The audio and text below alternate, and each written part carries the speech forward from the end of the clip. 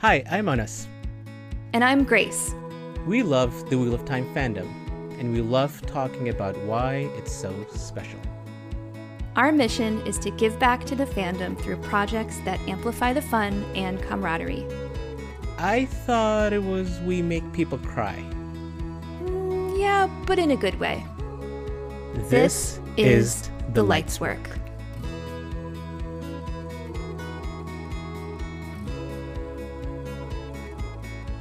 Hello, and welcome back to The Lights Work. This is Grace, and I am here, as always, with my very audible friend, Anas. How are you doing tonight, Anas? I'm doing great. And this is, that strange kind of excitement, nervousness.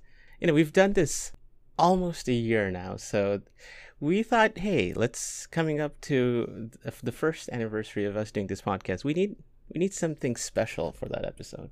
Yes. So we have some really special guests with us tonight to help us celebrate our anniversary.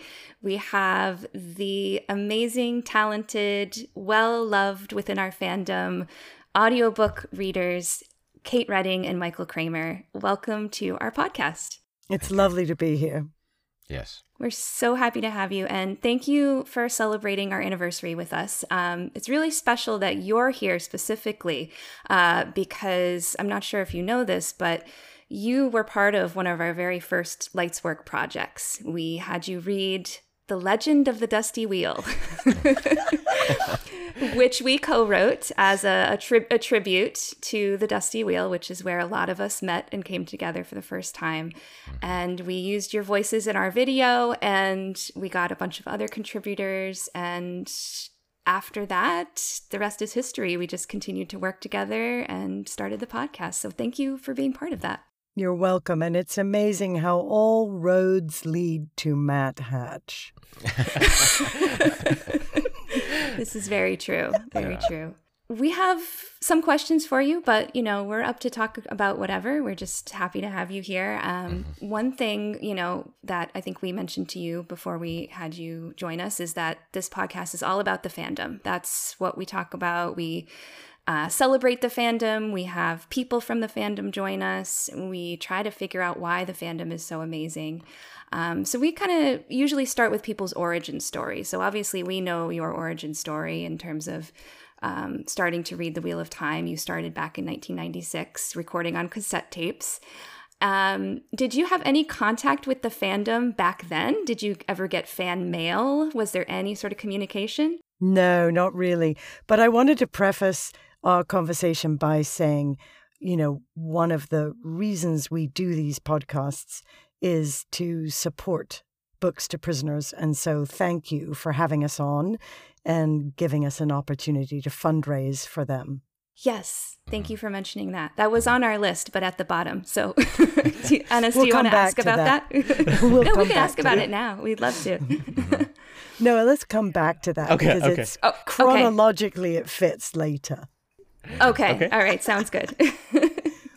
But you kind of mentioned that you didn't have any contact with the fandom, but as you were reading the books for the audiobooks, did you know people who had also read the books? Was there anyone else that you would maybe, or is it just like, Michael, did you read this part? Or, was it just the two of you that were, at times discussing? Because that is one of the core, thing that brings us together is just talking about these books. We were sharing a booth. We had a box of paperback books. We had no clue what we were doing. I didn't know anybody else who knew about The Wheel of Time. Yeah, wow. It was. And to a certain degree, I think the reason that we got the call was because Robert Jordan was insisting on a male and female points of view, and that just was not done in those days because of the logistics. Because we were still recording on reel-to-reel before it was dubbed off to cassettes, and to have to splice things together was almost impossible. Nowadays, it's like you just highlight a file and cut and paste, and it's all put together. But back then, it was much more. It had to be linear, and so Yeah, I was a fairly, I read a lot of science fiction when, through high school and early college, and then not a whole lot for a while. So this series was not on my radar until I started reading it.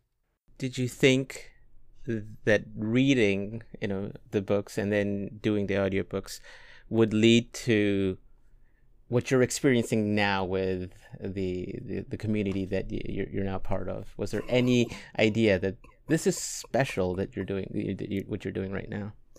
No clue. No, I mean, No clue. No clue. I mean, we were in a vacuum.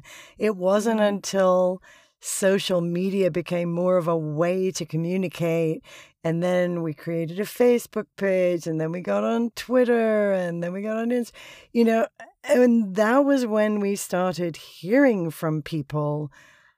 And then all of a sudden it was like, oh, we're part of this enormous thing and we have no idea. yeah, I don't recall even seeing any. I'm trying to think when Audible actually started. That was after like 2008-ish. Yeah. Because we were part of the conversation with the people at Audible when they were considering setting up ACX. Yeah, I think the interaction with the fans, for me, the big thing, and I've told this story any number of times, was I think Memory of Light had just gone out. It was like 2 or 3 days after the release date, and there was that there was 2 other reviews that were very flattering, and then this. I guess you'd call him a young man. For me, it was a young man got on and basically talked about the life story that, he was dyslexic and ready to drop out, somewhat suicidal. Someone gave him the audiobook of The Wheel of Time, and he got hooked, and then, started, to get into the story to the point where he was determined to teach himself to read, so he bought the print book, listened to us as we were doing it, and that, basically taught him to read, and then basically it saved his life in his eyes and mind. But we were kind of isolated from most of the fans because, amazingly, if any letters came in, for the most part, they went to the publisher, not to us, because there was like a firewall between us and everybody else, or the letters would go to the author. But we rarely received any notice from the fandom, and then all of a sudden, now that you can see some things on Audible, but the explosion of blogs and YouTube channel material, things like this show, The Dusty Wheel, where you can have you meet people, was just, it didn't exist. Much like the computer didn't exist in our household until like several volumes into the series. You kind of feel like you're a dinosaur when you say, yeah, when long distance cost you money. Right. It's interesting, you mentioned that, but we've talked to a lot of people who've, the Wheel of Time has brought them together. And we're like, well, so when did you first meet? And they were like, oh, it was on a website in 1998. And it's just like, wow, even back then there were people meeting up and then going to signings and going to conventions that were happening, years ago, and how that has evolved to now, what you've just mentioned, all this content and all the community. Do you recall, you mentioned the Memory of Light, when it came out, do you recall the first time you met a group of fans that were like, Michael and Kate, we've listened to you forever. We're so happy to meet you. Do you remember that? So that would have been the reading that we did at, was it Anne Arundel Mills? Yeah.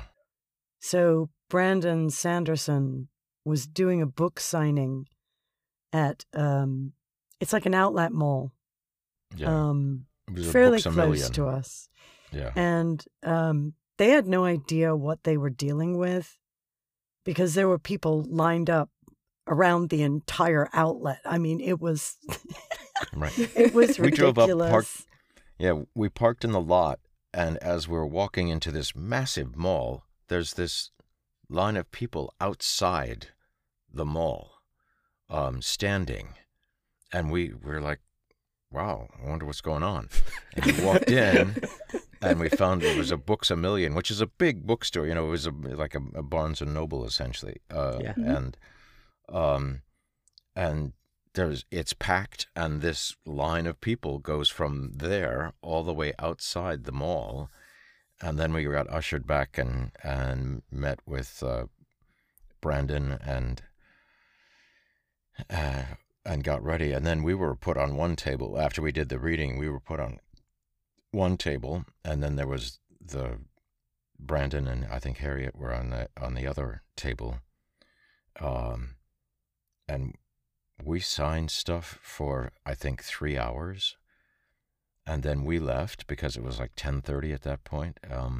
And we heard the next day that, Brandon and Harriet were there until 1:30 in the morning. And he had another signing like at another store the next day. And I was like, how does he do that? But that was like our first experience of meeting fans in person. Mm-hmm. Mm-hmm. And in fact, one of the couples that came to see us that night, years and years later, got back in touch with us. They don't live very far away, and they invited us out for dinner. And so we had a lovely meeting with them. And they were like, yeah, I remember Anne Arundel Mills. That's where we met. Yeah. That's great. Wow. That's great. Yeah.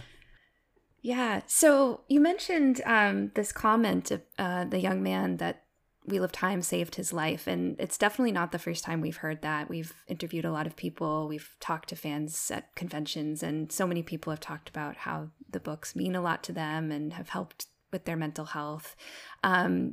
Was that comment, was that the first time you realized that the books were really special? Or was there another time where you started to realize how much of a positive impact these particular books were having on the fans? Well, we both worked for, and I continue to work for the Library of Congress Talking Books program. And so the power of story has always, we've always been aware of that.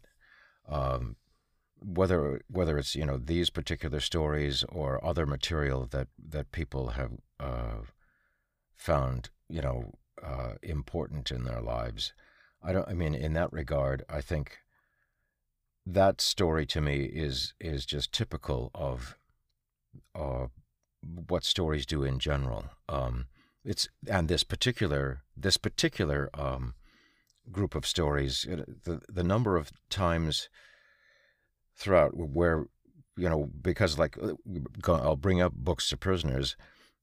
There, when we've done fundraising like that, we'll get letters from people who say, thank you for doing that, because I was first exposed to Robert Jordan and the Wheel of Time while I was incarcerated.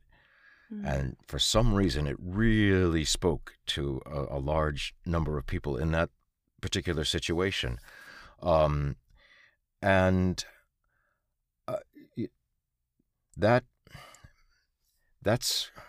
That's one of the joys. Everybody's job to a certain degree always contributes to the world, or can contribute to the world. I feel very fortunate that we've gotten the direct feedback, and you can kind of see that, and that, yes, what you do is important because it really has a huge, huge impact on the quality of their life. And I think, well, when Robert Jordan died, it was like there was a lot of despair, partly because we want the story to end. We want conclusion. We want, that catharsis of resolution, so to speak. So when Brandon was first hired, there was so much excitement, and you could tell then that, okay, this series is speaking to a wide group of people, and they are very invested in this. And then the fact that Brendan and the team were able to synthesize all of those notes into the 3 books that ultimately became the ending. You could tell, you knew that because of the excitement that was out there. And by then we were starting to get some feedback from partly from the publishers, because they were like, oh, we have to do due diligence here, because this is important to a lot of people. So that was kind of the typical response in a way. And then going to the 2 WatCon, that just kind of blew you away. At least it blew me away. Kate can talk for herself on that, but equally it was blown. Yeah, it was astounding. And I can still remember the first table we were sitting at. We had gotten there, I think, about half an hour before the first dinner, and then sitting at a table with complete strangers, and the wide range of individuals who were at the table. A truck driver who's like, yep, this story is so important to me. This is what gets me through. This is what, this is why I haul from, X to Y. It was really amazing. And the spirit of the people that were at WatCon was truly amazing. Because there was such acceptance.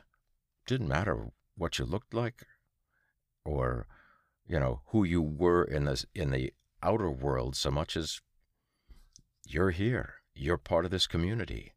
And that's all that's all that really matters.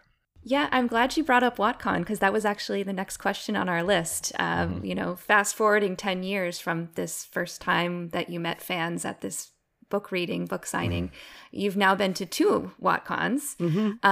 So yeah, I know, Michael, you kind of, yes, infamously, guests of honor, well-known, well-loved. People enjoy hanging out with you late into the night. I see you've got your glass there, Michael. Yes. Yeah. Cheers. Yeah. Oh, you both do. Lovely. Okay. Break. What are we drinking tonight? Jack Daniels. Jack Daniels. Nice. Good choice. Now I wish I had brought some. Go get one. Break. I'll have to go get it. All right. After this question, I'll go get it. So Kate, maybe you could speak to what has your experience been like at those WatCons? Did you have the same kind of feeling that Michael did? Yeah. I mean, we, embarked on the first one not having any idea what it would be like at all. And I am not someone who enjoys going to places where there's a big crowd of people, especially where I feel like something is expected of me. I'd like to lurk around the walls and observe and then decide if I'm going to reveal who I am or, what I'm doing there. Mm-hmm. But the thing that was so, and even like at the very beginning with the people who were planning it. So, I mean, hats off to Nablus, just an incredible guy. He reminds me of some of the best theater people that we've worked with, in that there's an enormous amount to do. There's a ton of organizing. It's all about communication. And he maintains this gentle, firm push forward where you never feel unheard. You always feel taken into account.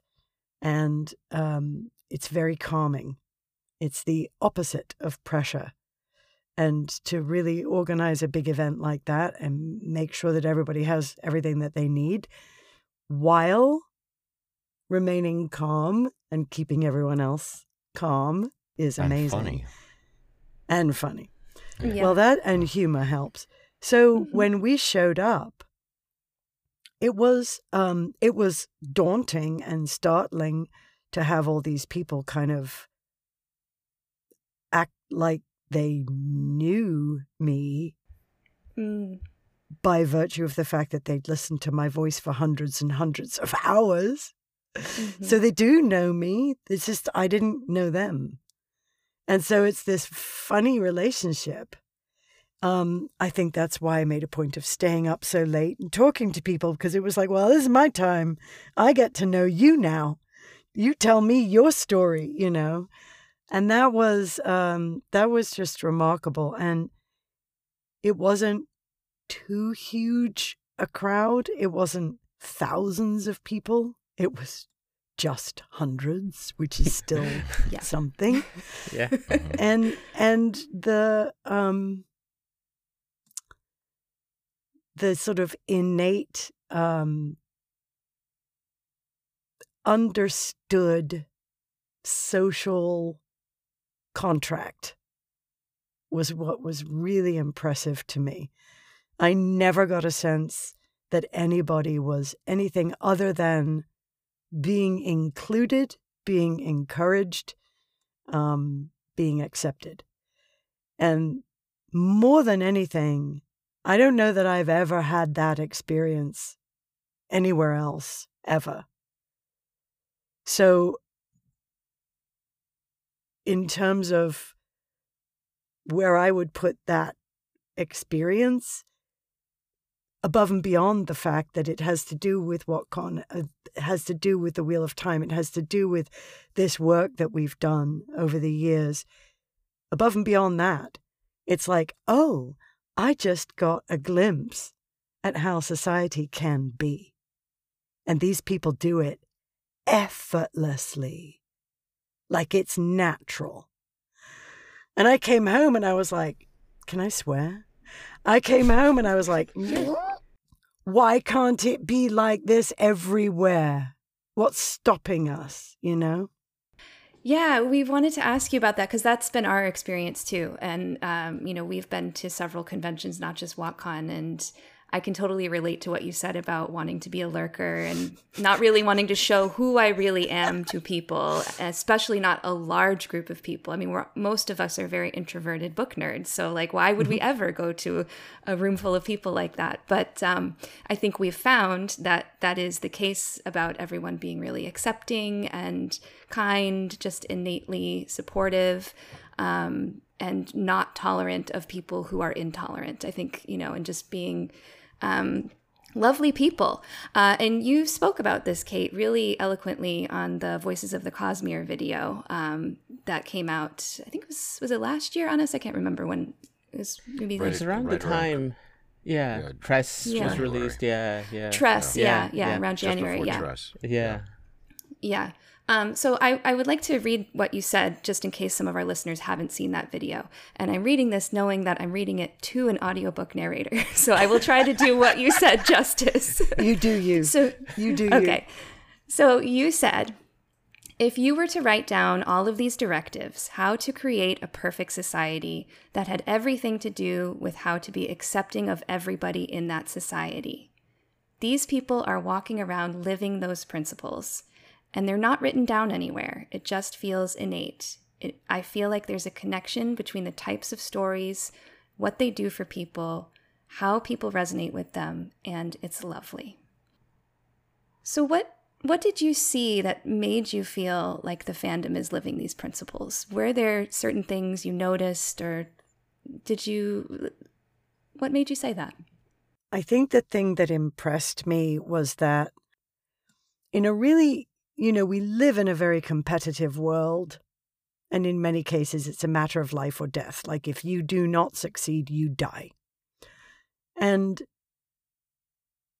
the story has a lot of those elements. The story of the Wheel of Time, there are life and death moments. There are fight to the death moments. It's not a story about like puppies and unicorns, right? There's like bad things, and there's pain, and there's trauma, hardship and trauma. Mm-hmm. Yeah, and accountability. And I think what really struck me about the experience of observing and meeting the people at WhatCon was that there was never a sense of anybody being pushed, being walled off or challenged in a mean way. There was a lot of joking. There was a lot of banter back and forth. There was a lot of kind of, almost like jockey behavior. There was a lot of sort of like, oh, yeah, you've got this, well, I've got that. But underneath it all, there was this like bedrock of we're all here because we all love this story and we all accept each other for whoever we are. And I just thought that was remarkable. I don't know what the other Wheel of Time conventions are like. I can just imagine them being, they have the potential to be very competitive, right? Like I got the best costume and yours is less. And so at WhatCon, what I thought was so special was how everybody celebrated everybody else's contribution. And I thought that was remarkable. That's something like teachers work their whole lives to get that feeling in the school, Parents try to teach that to their children. I mean, it is something that is devoutly to be wished. And I knew this was the first time a lot of these people were actually together in person. It was the first gathering that Nablus had organized, the first. And I'm like, whoa. You just open the door and all these people come in and they just behave this way. How remarkable. Yeah. No, it's interesting. You're right. A lot of the people who were there that first time had not met before, maybe had met or talked online in some other capacity, but and there's apprehension when you go to a gathering like this, but in the back of at least my mind going into that was a certainty that these are people. There is a reason that I wanted to go. I'm someone who does not want to go to gatherings like this.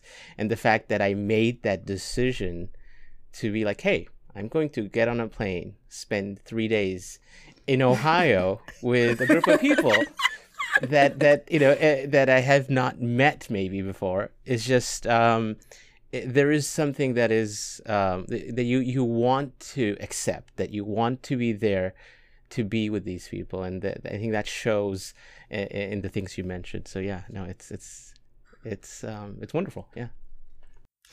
And I think one of the things that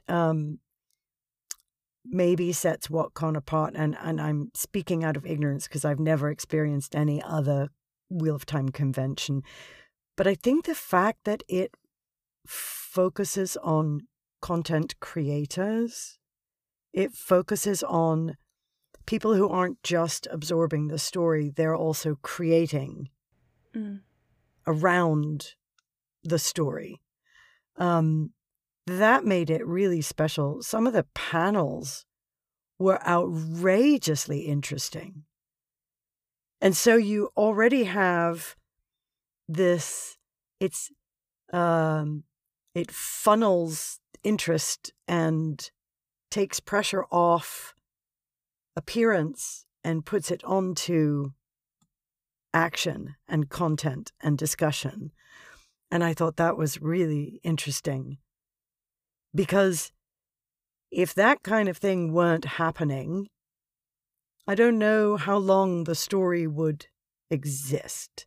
The fact that people find it interesting enough to then spin off, spend hours discussing, study the old language. I mean, this is like Klingon territory. We actually know the guy who created the Klingon language. Nice. And that's like, that's a labor of love. I mean, and that is a big, big thing when you're talking about creating an unknown foreign language. That's extraordinary. Yeah. It's like when, you have an expertise in something and you work and, you do that for work. But this is something that you really love. And it's, you call it a hobby, call it a passion that is not what you do for work. Now you put together these people who are, experts in whatever, whatever they do in their life. And now this is a passion that they have. And now you're working together and bringing these great minds. And yes, what the result of that would be amazing panels that you cannot plan for. And that happens kind of organically because this is something people really, you're not just there because I have to do this because XYZ. It's because, no, I really want to do this. Yeah. So, speaking about that, was there a panel that, comes to mind or a moment at WatCon within that, experience with panels that stands out to either of you?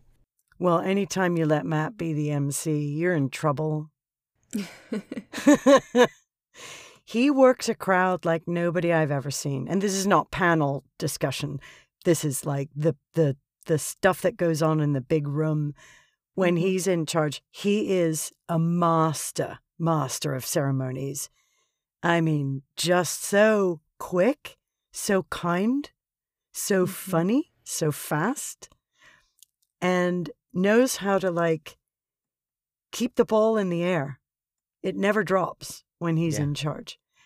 Panel-wise, what was the one that we did where everybody was collaborating on? It was the Outrigger, right? That was this last one. This last one, the one where, there were three scenario, or they had basically three different, these were potentially the next generation, so to speak. The fourth age, I think, yeah. Right. Yeah. And so what, and three scenarios, and then the people, and then how could those pick one, and there were 20 people in this, so and then why or how would that particular limb of the story get expanded into the next generation? And it was, again, part of it had to do with the people being very familiar with all of the canon, so you can draw on some of the threads and which ones would get put into there. Much like I think what's happening right now with the television series, in terms of you have threads that you're gonna take one and you're gonna leave 20 behind because you just don't have time for it, and that's partly what what that particular panel was. My favorite panel, I think, was from the first year when we actually saw one of them. It was consisted of a bunch of things that I'm terrible with names, but they had written and or were working on in terms of parodies. One of them being the bit about that was all the spit takes that happened. They did that, and again, it was just creativity, but in a great funny way, to the point where they couldn't hold it together, and much like Tim Conway would be cracking up the Carol Burnett show, they were cracking each other up. What's amazing to me about is the many different ways this story and this group is influenced. I mean, because not everybody wants to be, it's like, who do they find? What's the storyline that this person is following? Right. Who are the characters that really speak to them? We both work on the stage, or have had in years past, and one of the things that Kate would say was that you have to remember, every night somebody's coming to see this show, and the character you play, regardless of what that character is the character that audience member is seeing you as themselves. It's how they can identify, and that is so empowering. And it's surprising sometimes which characters are those characters? How do they see themselves, and how it and the validation, or to recognize yourself in that setting is such an amazing validation of who you are, and you feel that when you're talking to the fandom, so to speak. And I was always just amazed at just the diversity of who people identified with.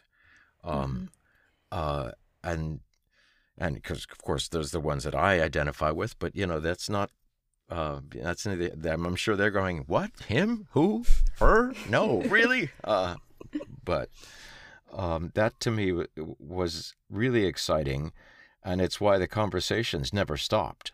I remember that first Saturday night of the first year. It's like all of a sudden I'm like, 4 hours have gone by. I have not moved, and yet there's all of these people that just kind of come in and have been woven into this conversation, and we just keep going. So that to me was an amazing aspect of the fandom, and it's partly too it's how this story heals. I think that's the word I'm really looking for. It's balm, BALM, for so many, and I get that. I understand that, and I can also understand. Part of me says, how can you listen to this, 5-6 times? That's 600 hours, or 3,600 hours if you've done that. It's like, wow, how do you do that? But then I get it, because there's a comfort there. There's a healing process that's happening there. There's a real, when someone says that, we had a couple of fans write, "Don't take this the wrong way, but your voices put us to sleep," and that's and then talking to them, because I'm running into them, and finding out, it's the safe space. It's the safe space in their life. And we all need safe spaces, especially now. So, yes. I think getting back to why people relate more to certain characters than others, I love watching people in their costumes. Because you never know. You never know who they're going to choose. And some of them have several changes of clothing. So they may be one person one night, and you're like, oh, you're that person. And then the next night, there's someone completely different. And the creativity, again, with the costume building is wonderful. And the fact that everybody feels free. I know, who did I talk to? I know the first year that we were there, I think there were a couple of people who they had made costumes and they weren't sure that they were going to be able to do the walk across the stage. And then they ended up doing it and they felt great. That would not have happened if they didn't feel that they were in a sort of accepting, inclusive, encouraging, positive community. So, to come together in a bunch of people who don't know each other and have instant add water and stir. Yeah. That was amazing. Just amazing. So, the second year, people had already had that experience. It was the second time. There were people there for their first time, but that first time, that was oh, I'm watching something incredibly, incredibly special. Yeah, we feel really lucky to be part of it. And I think one of my, we've talked about many theories on why, and one of my thoughts is that sense of belonging that you talked about and seeing yourself reflected not only in the books, but within each other. And I think coming off of the pandemic, people had been so isolated, so very alone, and, probably focused more on work and survival than anything else. So to come back from that to this world of belonging and community and discussion and creativity, I feel like that's really, it was just sort of the perfect mix of things that came together. And that's why we all feel so close so quickly and feel so comfortable with each other. And so much so that we've actually talked about, like, maybe we should start a commune. Like, if we're this perfect society, like, why don't we just like go buy a castle in Germany and let's all live there, you know? Yeah. So I wanted to ask the two of you, if there was a Watt commune, would you join it? Oh, I'm not a joiner. That's the problem. I would visit.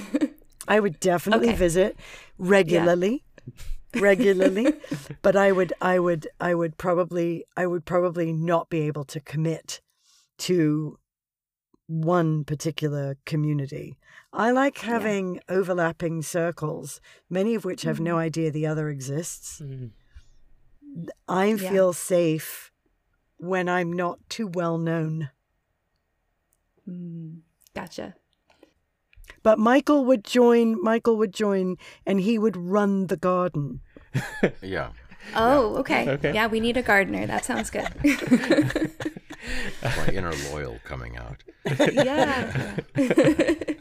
But Michael, you mentioned a couple of words. You mentioned the healing aspect of it, and it was just funny that I was just looking at the small blurb that we wrote on our description of what the Lights work is all about. This is what we wrote. We wrote, two sentimental fans discussed the healing power of the Wheel of Time fandom and their own obsession with creating and amplifying great fandom moments. And then you mentioned safe spaces, and one of the things that we have spoken a lot about is that going to these conventions, but every week we have the Dusty Wheel and many other YouTube shows, live streams, where for me, Wednesday night is joining that chat room and being with people, and it's coming into it's like coming into a space where I can let go everything else for that couple of hours, and that's amplified in such a big manner when you're together for 2 to 3 days. So it's great to hear those words from you, because we've said that I feel like so many times, and just someone who's you're part of our fandom, but not maybe in the way that we've been for the past 4 years with this social media kind of content creation that's happened and everything. So, but it's great to hear that. And all of you know the story so much better than we do. That's the thing. Because we have not spent the last 20 years reading and rereading The Wheel of Time. We read it once. We narrated it. Yeah. We have not been... I actually have begun a reread because it has been driving me crazy that people will make references. And I'm like, I don't have an idea what you're talking about. I don't remember that character. I don't remember that event. Yeah. So I'm actually in Lord of Chaos right now, and I'm working my way through the books. And it's fascinating for me to see, I remember this bit really clearly. Mm-hmm. That was one of my bits. That was one of the ones I recorded. And then this whole stretch that Michael did, I might have skipped it. I just might have not even read it. Because we were under pressure to you got to get this done. Mm-hmm. So it's very interesting to do this reread and to sort of revisit the story. The characters are completely clear. That was what was amazing this past year when the two readings that we did. Because the Great Hunt to me, it was always I thought of it, it wasn't that great. And then to go back to it and to read those two sections, then I was like, oh my God, he's really crafting this well. And I know in the moment it's like, okay, so much of it because he had a bigger arc. He knew the arc that he was taking the characters on. We didn't, as the narrators. You're kind of like on the front lines, so to speak, and so you're making choices sometimes based on a gut feeling, and the number of times. And part of it is, again, this is the writing. He's put all of the hints right there. There, if you read it closely, yep, that's what it is. Yeah. But to go back to it and to re-encounter it, it was like, oh yeah, this was really, really well written and really well done. The one thing I want to say, and this was not something I knew at the time, other than I suspected, which is, I suspected he was a veteran, that he had served. And that, to me, is so important to these books. Because he's bringing that alienating experience of having fought in a war, and making it real in this series in a way that, he's earned his stripes, so to speak, in that when he talks about the pain, when he talks about what Kate was saying earlier about there are consequences. People die in this. And that is something that he lived, and it comes across in the writing. And I think that for people in regular life, there are major consequences in my life if actions are not taken properly. And these characters know that, and they have that, and then how do you deal with it if it goes wrong? Because that's part of it too. And that to me is more interesting in some respects than anything else, because how many times does Rand make a mistake where people are hurt? Yeah. And has to live with that. And in our own lives, how many times do you do something where you've made a mistake and someone else paid for that? And then you have to figure out how to live with that, and you may not be able to heal it. You may not be able to change that. And that to me is part of what is in this book too, or in these books too, in terms of confronting those moments when, I messed up, and I have to live with that fact. And that's really, that sometimes is harder than anything else. I think there's also a huge focus on doing the work to prepare so that you do not make mistakes.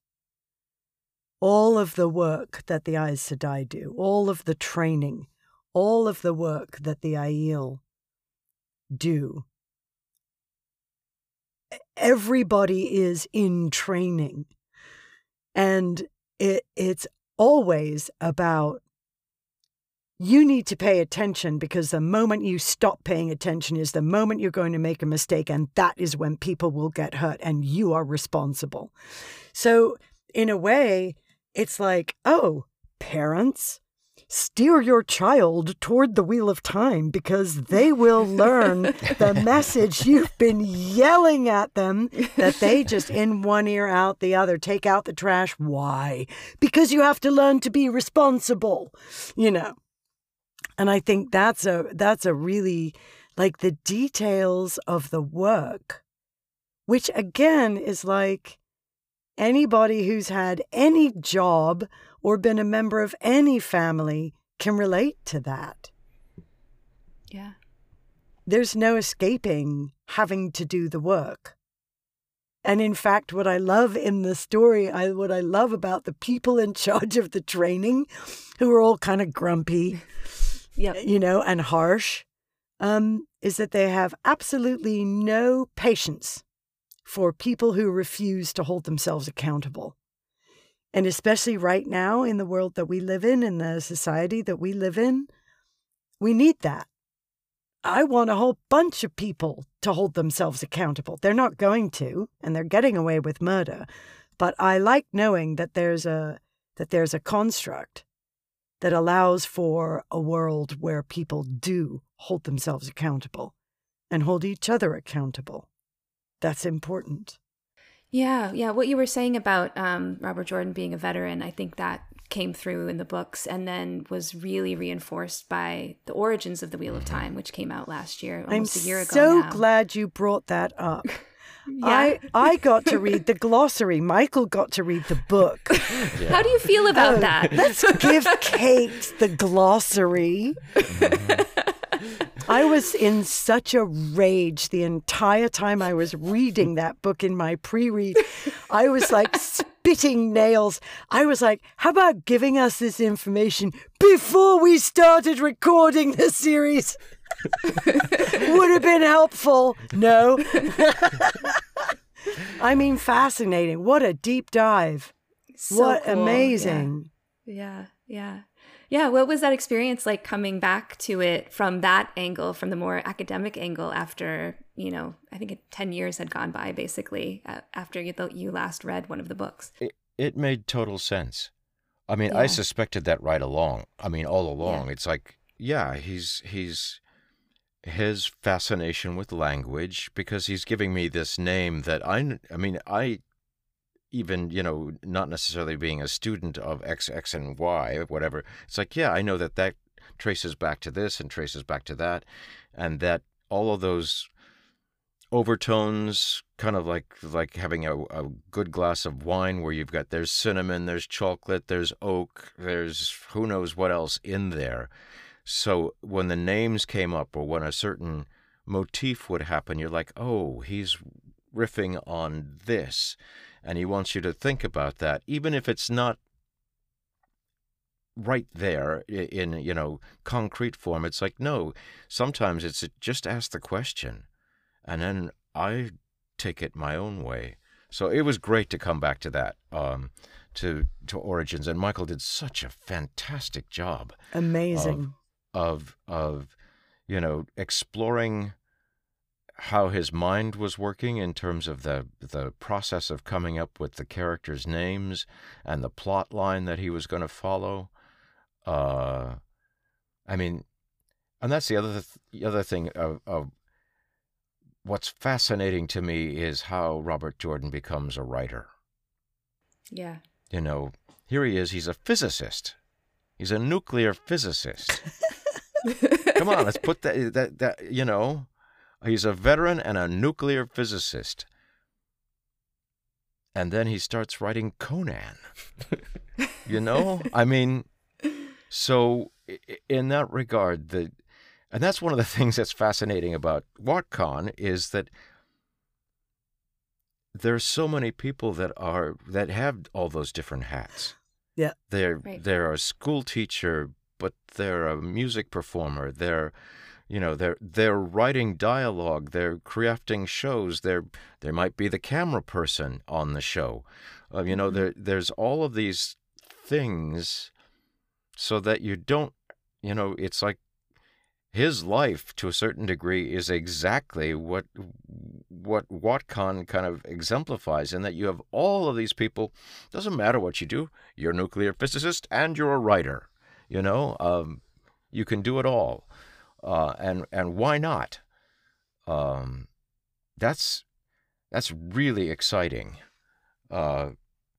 because it allows a whole the range of experiences he brings into his writing is just very different from a lot of other writers. And his fascination with names is one thing. Some of his literary style, we can question that. That's fine. But he knew what he wanted to do. I also think one of the, we have been theater artists for most of our careers. And one of the things that you learn when you do theater is that many minds are always more productive than just one mind. And that's the whole issue of collaboration. There's a great saying, what is it? Oh, I'm terrible. Hacks borrow, artists steal. Geniuses steal. No, artists is the saying that I know. And so the idea is don't be half-hearted. If you want to produce something, create something, steal it from elsewhere, make it your own. Mm-hmm. And so reading The Origins of the Wheel of Time, I was like, oh, this is so smart. He didn't try to create the entire world out of his own brain and his own limited experience. He reached out to every mythology everywhere, and he drew threads from each of those mythologies and multiple different cultures. And then it's like, then you got a wealth of material to work with, because you're not sitting there trying to create it all by yourself. You're stealing from all these different places. Yeah. And then you have and then those you're moments. Bringing them together, and then that's when it gets really wonderful. Yeah, those moments of genius where you're like, oh, let's corrupt the male half of the power. Let's flip the patriarchy on its head and make it a matriarchy all of a sudden. Let's challenge everything else and see where that takes us, and not be afraid of that. Mm-hmm. You know, just okay. What does that mean? How does that challenge us as human beings? And that to me is why these stories are going to go a long way, because they challenge the patriarchy, unlike anything else. And he's doing it at the height of Reagan. I mean, come on. Yeah. So, in that regard, it's like, all right. And that's someone who's clearly looking at the world and going, there's things that are wrong. How do we fix them? Not giving you answers, just asking the question. So. Yeah. No, it's wonderful that, you talked about Origins of the Wheel of Time. It's just, sometimes when you get when you pull the curtain and see what's behind, it can be, you get too close to your heroes. There's always this, feeling that how will this book turn out? But having someone like Michael Livingston write it, who is a huge fan of the books, who is a fantasy writer on his own, a medieval historian, an expert in warfare, bringing all of that together and looking at the life of Robert Jordan and how he wrote this book. So it's just, there's no way this book could have been written in the way it was written if all those things didn't come together. And it was, all of those things showed within the book that this is someone who can talk about all these things in a great way. I'm still thankful that Kate got to do the glossary. What was it? Okay. So unfair. So unfair. Was this, just the short straw? Is that what happened? Rock, paper, scissors. How did that? Oh, that was predetermined. That was just the way it was told it was going to be. You want to know what it's like? Do you have a copy of the book? Yeah. Do you? We have lots of copies. Okay, go ahead. You shut yourself in a cupboard and you hang a hairbrush in front of your face and you take a torchlight and then you read the glossary aloud and then come and talk to me. You really don't have any feelings about this at all. No, none. Absolutely none.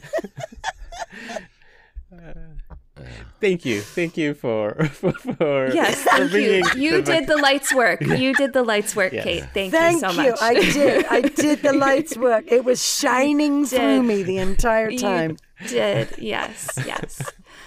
But yeah, actually, that reminds me of another question we like to ask everybody, which is, has anyone ever done the lights work for you in some way, shape, or form? Not even necessarily Wheel of Time related, but just some act of kindness that maybe took a lot of effort that was just really meaningful to you in some way?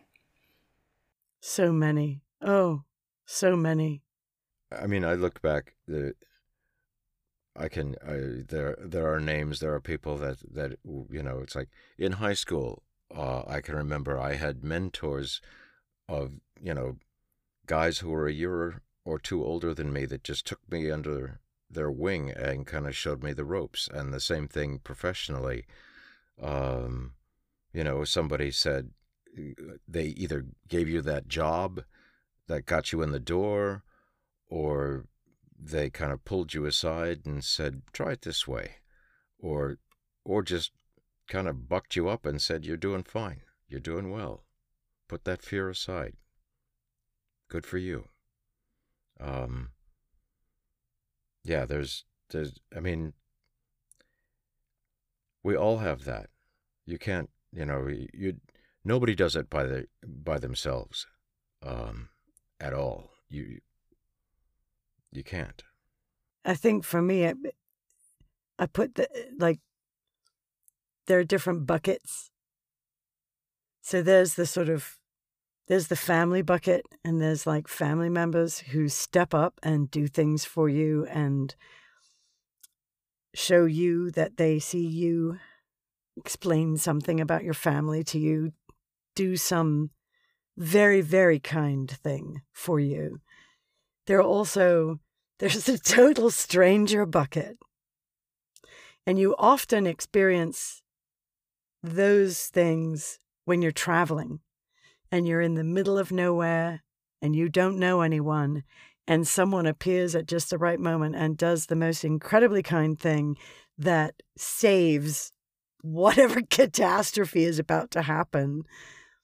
And they leave and you never see them again. Especially now, like I took a year off college and drove around the States by myself. And that's pre-cell phone, pre-email. Nobody knew where I was. I was completely alone. And there were so many times when I ran into people who did something helpful and kind. And what are you going to give me your mailing address? I'm going to write you a letter in 10 years. You'll have moved. It will never We didn't. It was always that sense of, I'm doing you this nice thing. How can I repay you? You do it for someone else. Yeah. Right. That whole thing. Yeah. Yeah. So, yeah. And I think the world is full, absolutely full of examples of people helping. And it's important to remember that, because we can all start to feel like it's a very dark, bleak place and people are just mean. And it's not true. Yeah. That idea of paying it forward, we've talked about within the fandom, how so many of us have been generous with others because someone was that for us. And so it just keeps going, and it's this amazing domino effect, and it's just really nice to see. Yeah. It's kind of like an apprenticeship in life too, Yeah. That makes sense. Yeah, for sure. So in addition to, you doing the lights work with sharing your voices with the fandom, not just the Wheel of Time, but a lot of the work you've done, you've also, you also do the lights work with your charity work with Books to Prisoners. So tell us how, what made you choose that specific charity? How did that kind of collaboration and journey start for you? Well, part of it started, we were getting all these requests for, greetings or something. And it gets into this kind of weird place of, well, I don't want to be charging money, because that's not, it just feels wrong to do that. And, or all of a sudden that can be its own thing, and it's not what we're about, because the work that we do is more about, let's tell the story. But then a number of years ago, like 5 or 6, I think it was, maybe longer, part of my job at the Library of Congress, every now and again I get called on to be the voice of God. That means that there's an event happening in an auditorium, and basically, ladies and gentlemen, please sit down. It's like, God is speaking, whatever. And he's not allowed to use that voice in our house. No. And the particular event was the Literacy Awards that were happening at the Library of Congress, and the keynote speaker talked about poverty. And his basic address was, one of the first things that has to happen to break poverty is you have to increase literacy. Because illiteracy is a recipe for political disaster, but it also becomes this ceiling that controls how far you can go, because you can't communicate. You just simply can't communicate. So everything has to be all of a sudden oral. And if you're going to move forward, you have to be able to be literate. And so part of what we wanted to do when we were getting these requests is, how can we support literacy? Because how can we, and so we looked into any number of organizations, and I think Kate can talk about how we specifically landed on Books to Prisoners. But so what we would do is we would say, please make a contribution to a Books to Prisons program in your state. And then people would say, well, can you name one? Like, I don't know how to find. And so I was spending all my time looking at, like, what programs exist in Connecticut, in Arizona, and then I'm like, this is stupid. They just want to be told where to send the money. Right. So then I had already done a bunch of research on Prison Books program, and Books to Prisoners in Seattle serves all the states, is the oldest prison books program. And I was like, well, there you go. Perfect match. And so we wrote to them, and we were like, hey, we want to raise funds for you. We want to put a page on our website. Is that okay? And they're like, yes. Please feel free. Yeah. And what's been amazing is that I want to say this was the first virtual reading that we did was for SpoilerCon. Is that right, Michael? Can you remember? I think so, yeah. Yeah. And way back, and that was when we had, I think, first started raising funds for Books to Prisoners. And then we were starting to get requests for, like, public readings and podcasts and things. And that was when we started sort of saying, yes, we can do this if you make a contribution to this organization. And SpoilerCon is one of the groups who they loved the organization that we support so much. They've basically adopted it as theirs. And a number of people have told their friends about it, and sort of it has spread beyond our own reach, which feels really good. And again, because I think there is a connection between people who love the Wheel of Time, I think, can relate to the issue of incarceration and want to help. So we will put related links in our show notes. But if people listening want to make a donation to Books to Prisoners and or have you read something for them, how do they go about doing that? So on our website, there's a page, and it's labeled Books to Prisoners. And there's a contact form, and you fill out the contact form. You can write what you want us to say. You send that form in, and it goes to our website inbox, and we write back, and then you send us a copy of your donation receipt. And when we have that in our hot little hands, then we record your greeting, and we send you a link to the MP3. Awesome. I hope that some of the folks listening will take you up on that offer, or just make a donation if they want to, because sounds like a really amazing charity that kind of speaks to some of the same themes that we hear in the books. So thank you all for doing that. I think a lot of us wouldn't have even heard of that charity if you all hadn't been, promoting it. So it's fantastic.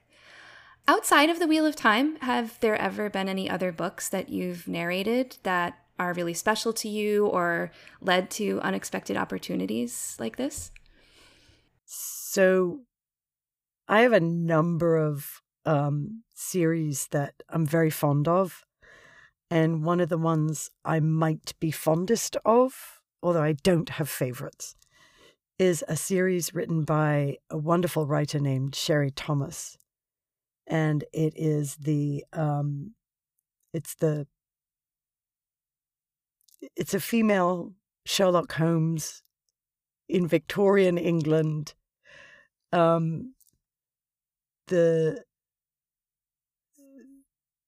main character engineers her expulsion from her family as a way of finding her liberation. She's a glutton. And so one of her expressions is maximum tolerable chins. She measures how many chins those cream puffs have given her. And when she gets to a certain number, she's like, nope, I have to abstain until I have reduced the number of chins. And of course, she's living in a time when women are just supposed to be pretty and complacent and blah, blah, blah, blah, blah, blah, blah. And she's the smartest person in the room always. She can figure out any of these mysteries. And she's living at a time where that's a disadvantage for a woman to be that smart. And I love the series. The characters are great. The plot twists are impossible to anticipate. It's super well written. So the author's name is Sherry Thomas, and it's the Scarlet Lady. I'm terrible. I can't remember the title. But the Charlotte Holmes is the name of the heroine. That's one of my favorites. Awesome. We'll put the link in the show notes for that as well. Great. Yeah, I got to do a lot of Donald E. Westlake stuff, and his also under his other pen name of Richard Stark, which I absolutely adore. I got to do some Wendell Berry that I absolutely adore. Mike Carey, I would read anything he's, written, and I got to do some of his stuff. One of the things that's happened in the last few years is we have a lot of independent writers coming to us now, and I gotta say that I've had 4 or 5 that I love humor in writing, and I've been blessed with 4 or 5 laugh out loud books that are just great. Recently, also, I got to read a book called Advent 9 by is it T. Allen Horn, I believe is his name. That there wasn't a misplaced comma in this book, and it's a superhero novel, and it's just brilliant. But that's what's exciting. It's like, to me, there's all these great old authors, and now there's all these great new authors coming in, and that's really, really exciting. I mean, I'm working on a book right now that I'm like, this guy can write. Oh my God, he's so much fun, and challenging, in the sense that I'm glad that I have 30 years of experience, because I need every lick of it to tackle this stuff. And that was part of in terms of the Wheel of Time, when you've got 600 hours of material. How are you going to keep the characters changing? How are you going to keep them distinct. But also, I think, he was writing, it's like, okay, we're 400 hours in. I'm going to give you this thing. And it's like, yeah, yeah. So you have carte blanche in terms of, I can choose to a technique or a form. The idea is just tell the story, and that's what he's written. So that's what I got to do, and that's always exciting. Yeah. So my the author that I was just talking about, her name is Sherry Thomas. The first book is called A Study in Scarlet Women, and it's the Lady Sherlock series. And there's a new one that's coming out that I'm going to be doing the beginning of next year. Nice. But our independent authors, the timing of this was kind of witchy. Redid our website, put a page on there that said, hire us, and a contact form for anybody who's interested in self-publishing. Launched the website in January of 2020, and in March, everything shut down because of COVID.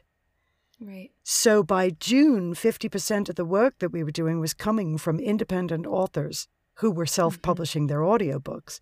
Because again, the technology has changed. It's really easy to produce an audiobook.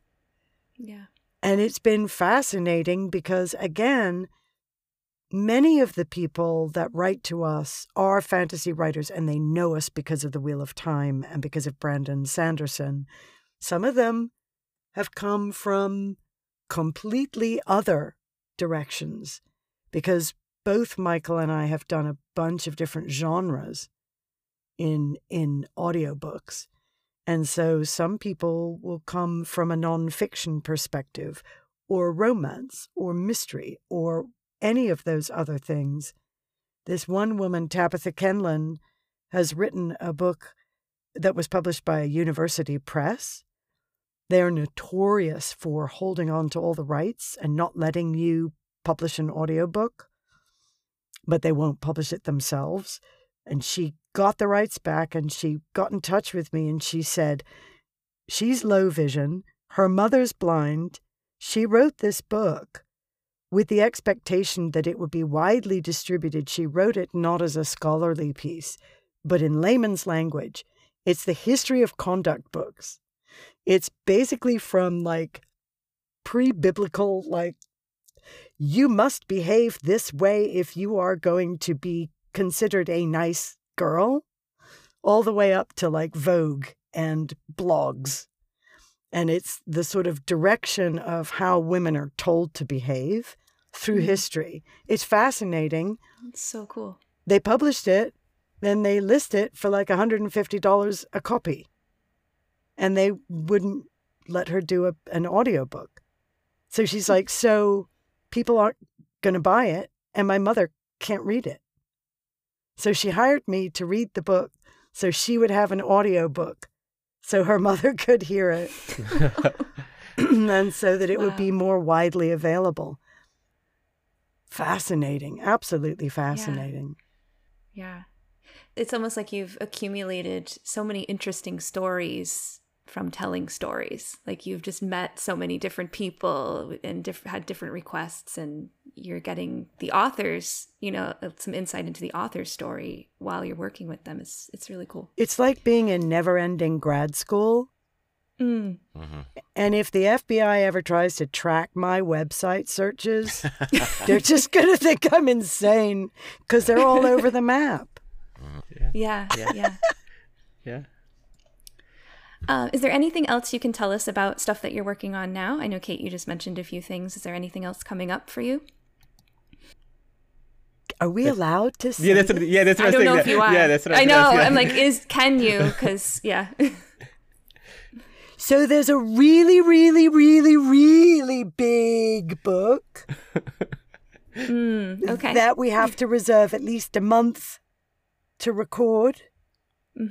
That's going to be sometime next year. Okay. Yeah, we can't say anything more than that. I wonder. No. Oh yeah, everyone's I gonna have be. no idea Yeah, we have no what you could be idea. referring to. Yeah. Yeah. Yeah. Oh, that book. Oh, I hadn't thought about that one or anything. yeah. Yeah. Yeah. Well, thank you both so much for being with us tonight. We're going to wrap up very soon. I have one more question for you, and then we're going to do some rapid questions just to get you to answer some quick things. It's what we do with all of our guests before we end for tonight. So my last question, I've been wanting to ask you this, Kate, since I saw the video, Voices of the Cosmere. Where did you get that gorgeous yellow chair? IKEA. Really? I'm It obsessed can be with it. yours.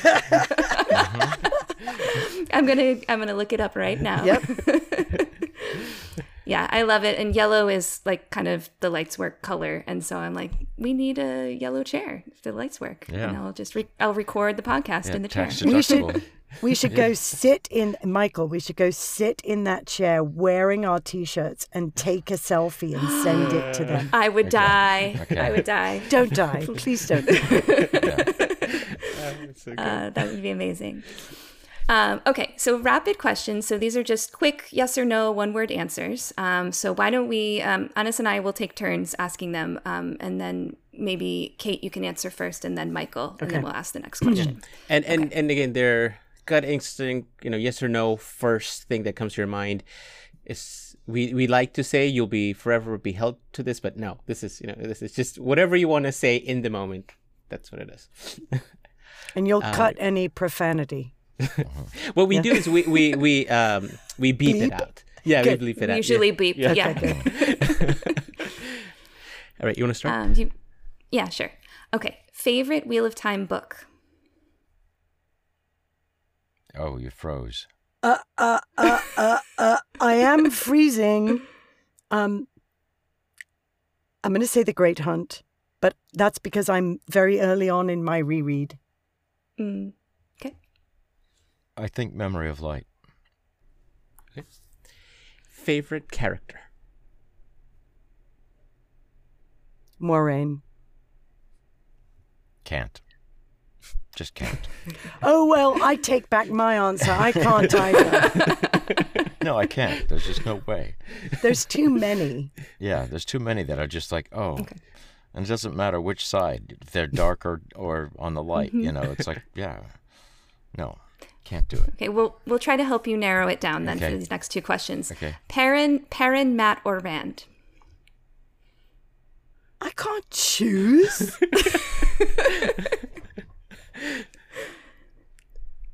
Nope. Okay, she's shaking her head and refusing. Okay. I had so much fun with Matt. I will say that. Okay. All right. Min, Elaine, or Avienda? All three, please. Oh, Min. No question. Min. Okay. Yes, Team Min. We're Team Min as well. Yeah. I love Elaine and Avienda too, but if I'm asked the question, I say Min. Yeah. Favorite place or culture in Randland? I'm going to say the waste. The wolf. The wolf culture. Yeah. Nice. Nice. Yeah. Favorite Forsaken? I need a moment. All right, Mike. Okay. Moghedien. Moghedien. Moghedien. Moghedien. That's perfect. I think she is a lot of people's favorite right now after watching season 2, for sure. Kate, have you thought of your answer? I was going to say her as well. I'll go ahead and say her. Yeah. Okay. Most fun Wheel of Time scene to narrate? This is killing me. I can't. Or maybe favorite. I the can't do favorites. I can't. Yeah, the question. You're asking the me question like is because Okay. fun Pick one. is a tough. Fun is a tough word because which is the funniest?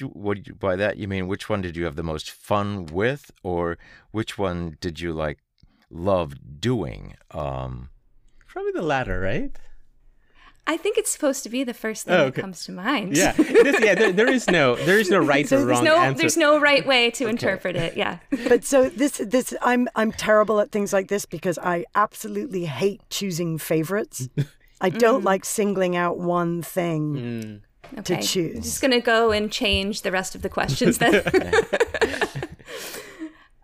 How about a scene you like to narrate? It doesn't have to be your favorite, but just one you enjoy doing. From 60,000 pages.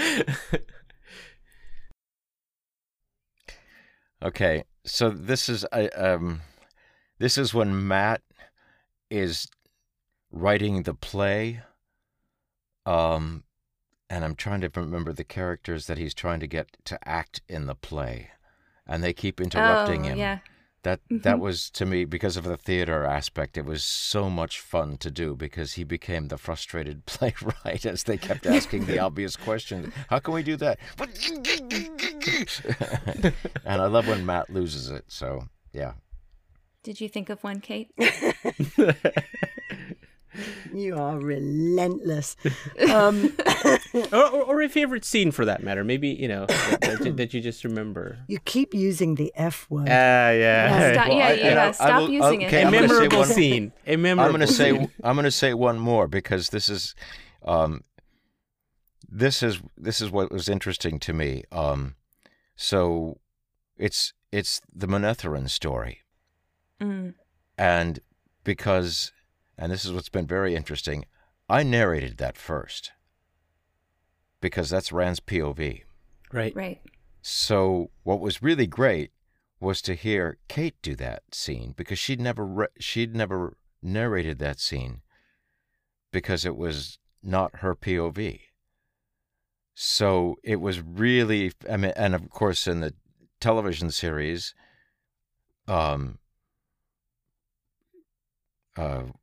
Rosalind narrated the scene, but again, so that to me is, but it's just that was the scene. That scene was when the books. It was like, oh my God. Yeah. The scope of this story is very, very. This isn't just an adventure story of whatever. This has got legs. This has got meat to the bones, so to speak. And the whole, it was like, oh wow, okay, get your A game in ready because you're gonna need it. And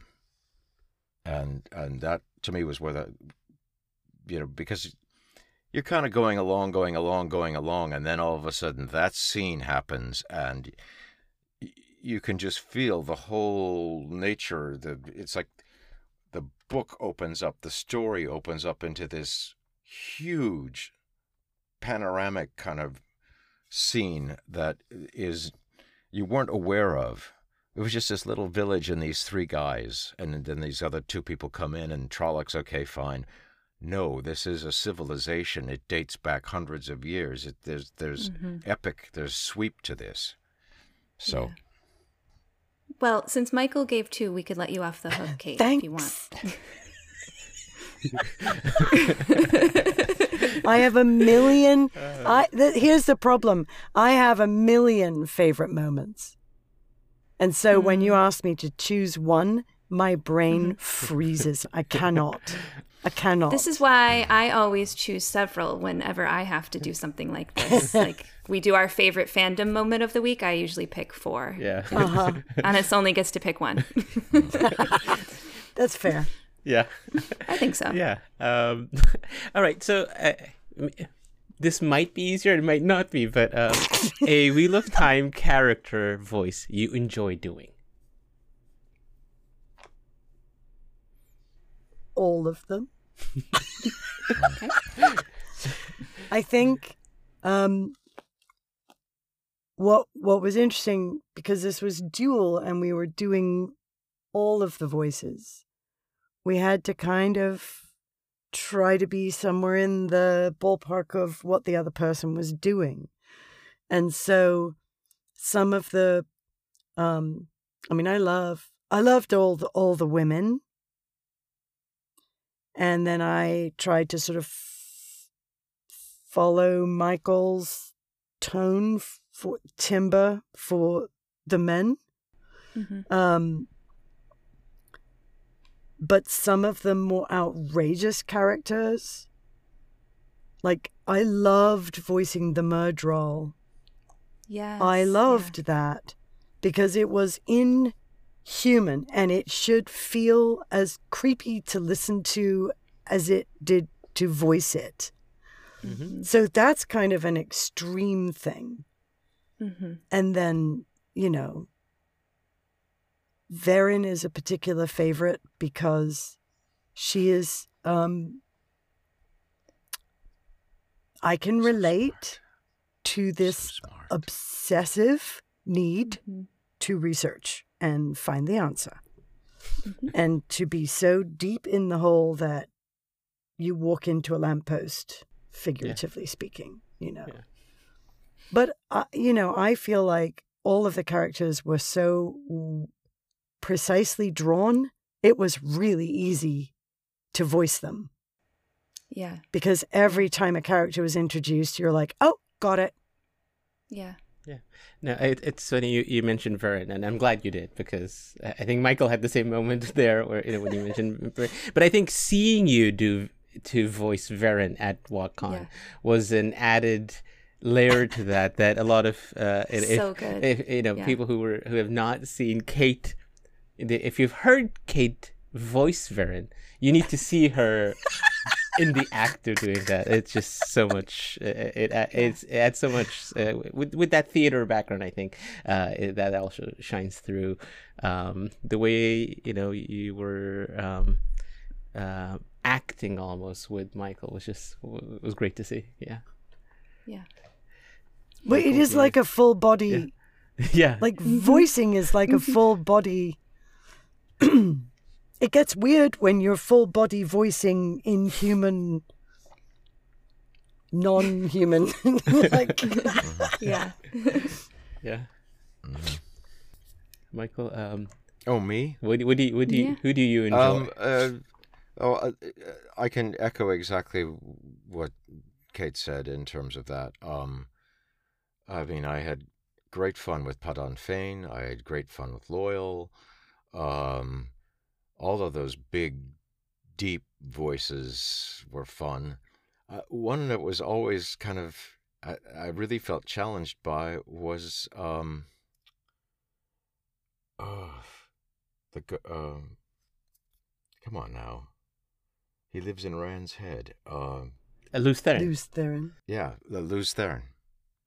Just because it was like, you have no idea who this person is, especially at the beginning, and he's talking in the back of his mind. So it's like, okay, go there, go to the mad place, go to the you've just killed your wife place, go to the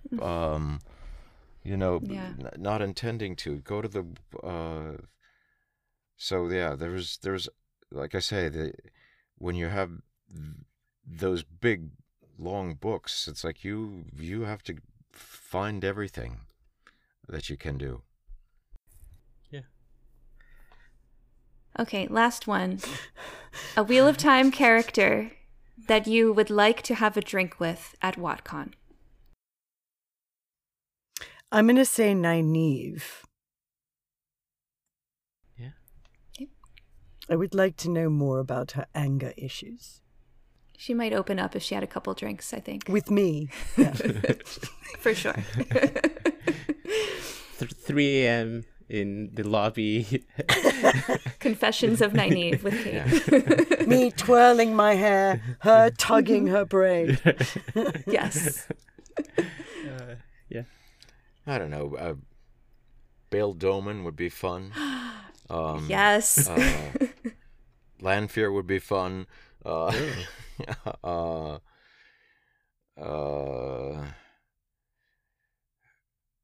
Oh, Swan. Oh. How could you not have Yeah. a drink with Swan?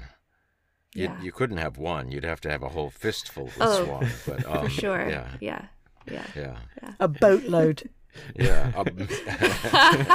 Nice. Well done. Yeah. Awesome. Well, thank you so much for fielding those very difficult questions. I really appreciate your answers. Really, they're just for fun. I don't stand behind any of my answers. That's totally I fine. don't know how we're going to consolidate this track, but anyway. We will do it. Okay. We've had this experience many times. People tend to struggle. So, okay, Anis, is there anything else you wanted to say or add before we wrap up? No, I just wanted to say, thank you for joining us, for sharing, all the light that, all the work that you do, and to giving us, again, some insight into, you've maybe talked about some of these things, but the fact that, how important or how the fandom has affected us, it's great to see that it has affected you in that same way to some degree, and it's good to see that. Thank you so much for the work that you do. Thanks. You're welcome. Thank you for bringing your light with the audiobooks that you record for people who need them or prefer them for any reason. It's such an important thing that you do, and people falling asleep to you, you're really doing something special for us. So thank you. And thanks for being here. I can't think of a better way to celebrate our anniversary. If you like what we do here at The Lights Work, you can follow us on social media. We are on Twitter at LightsWorkPod, on Instagram at The Lights Work. We have a website, lightswork.com. You can also join our Discord server or sponsor us on Patreon. And until next time, it's your turn to go out into the world and do the Lights Work. The Lights Work is a Wheel of Time fandom podcast hosted by Anas and Grace. The Lights Work is in no way affiliated with the Children of the Light. Please leave us a review on your podcast platform of choice. Follow us on social media or sponsor us on Patreon.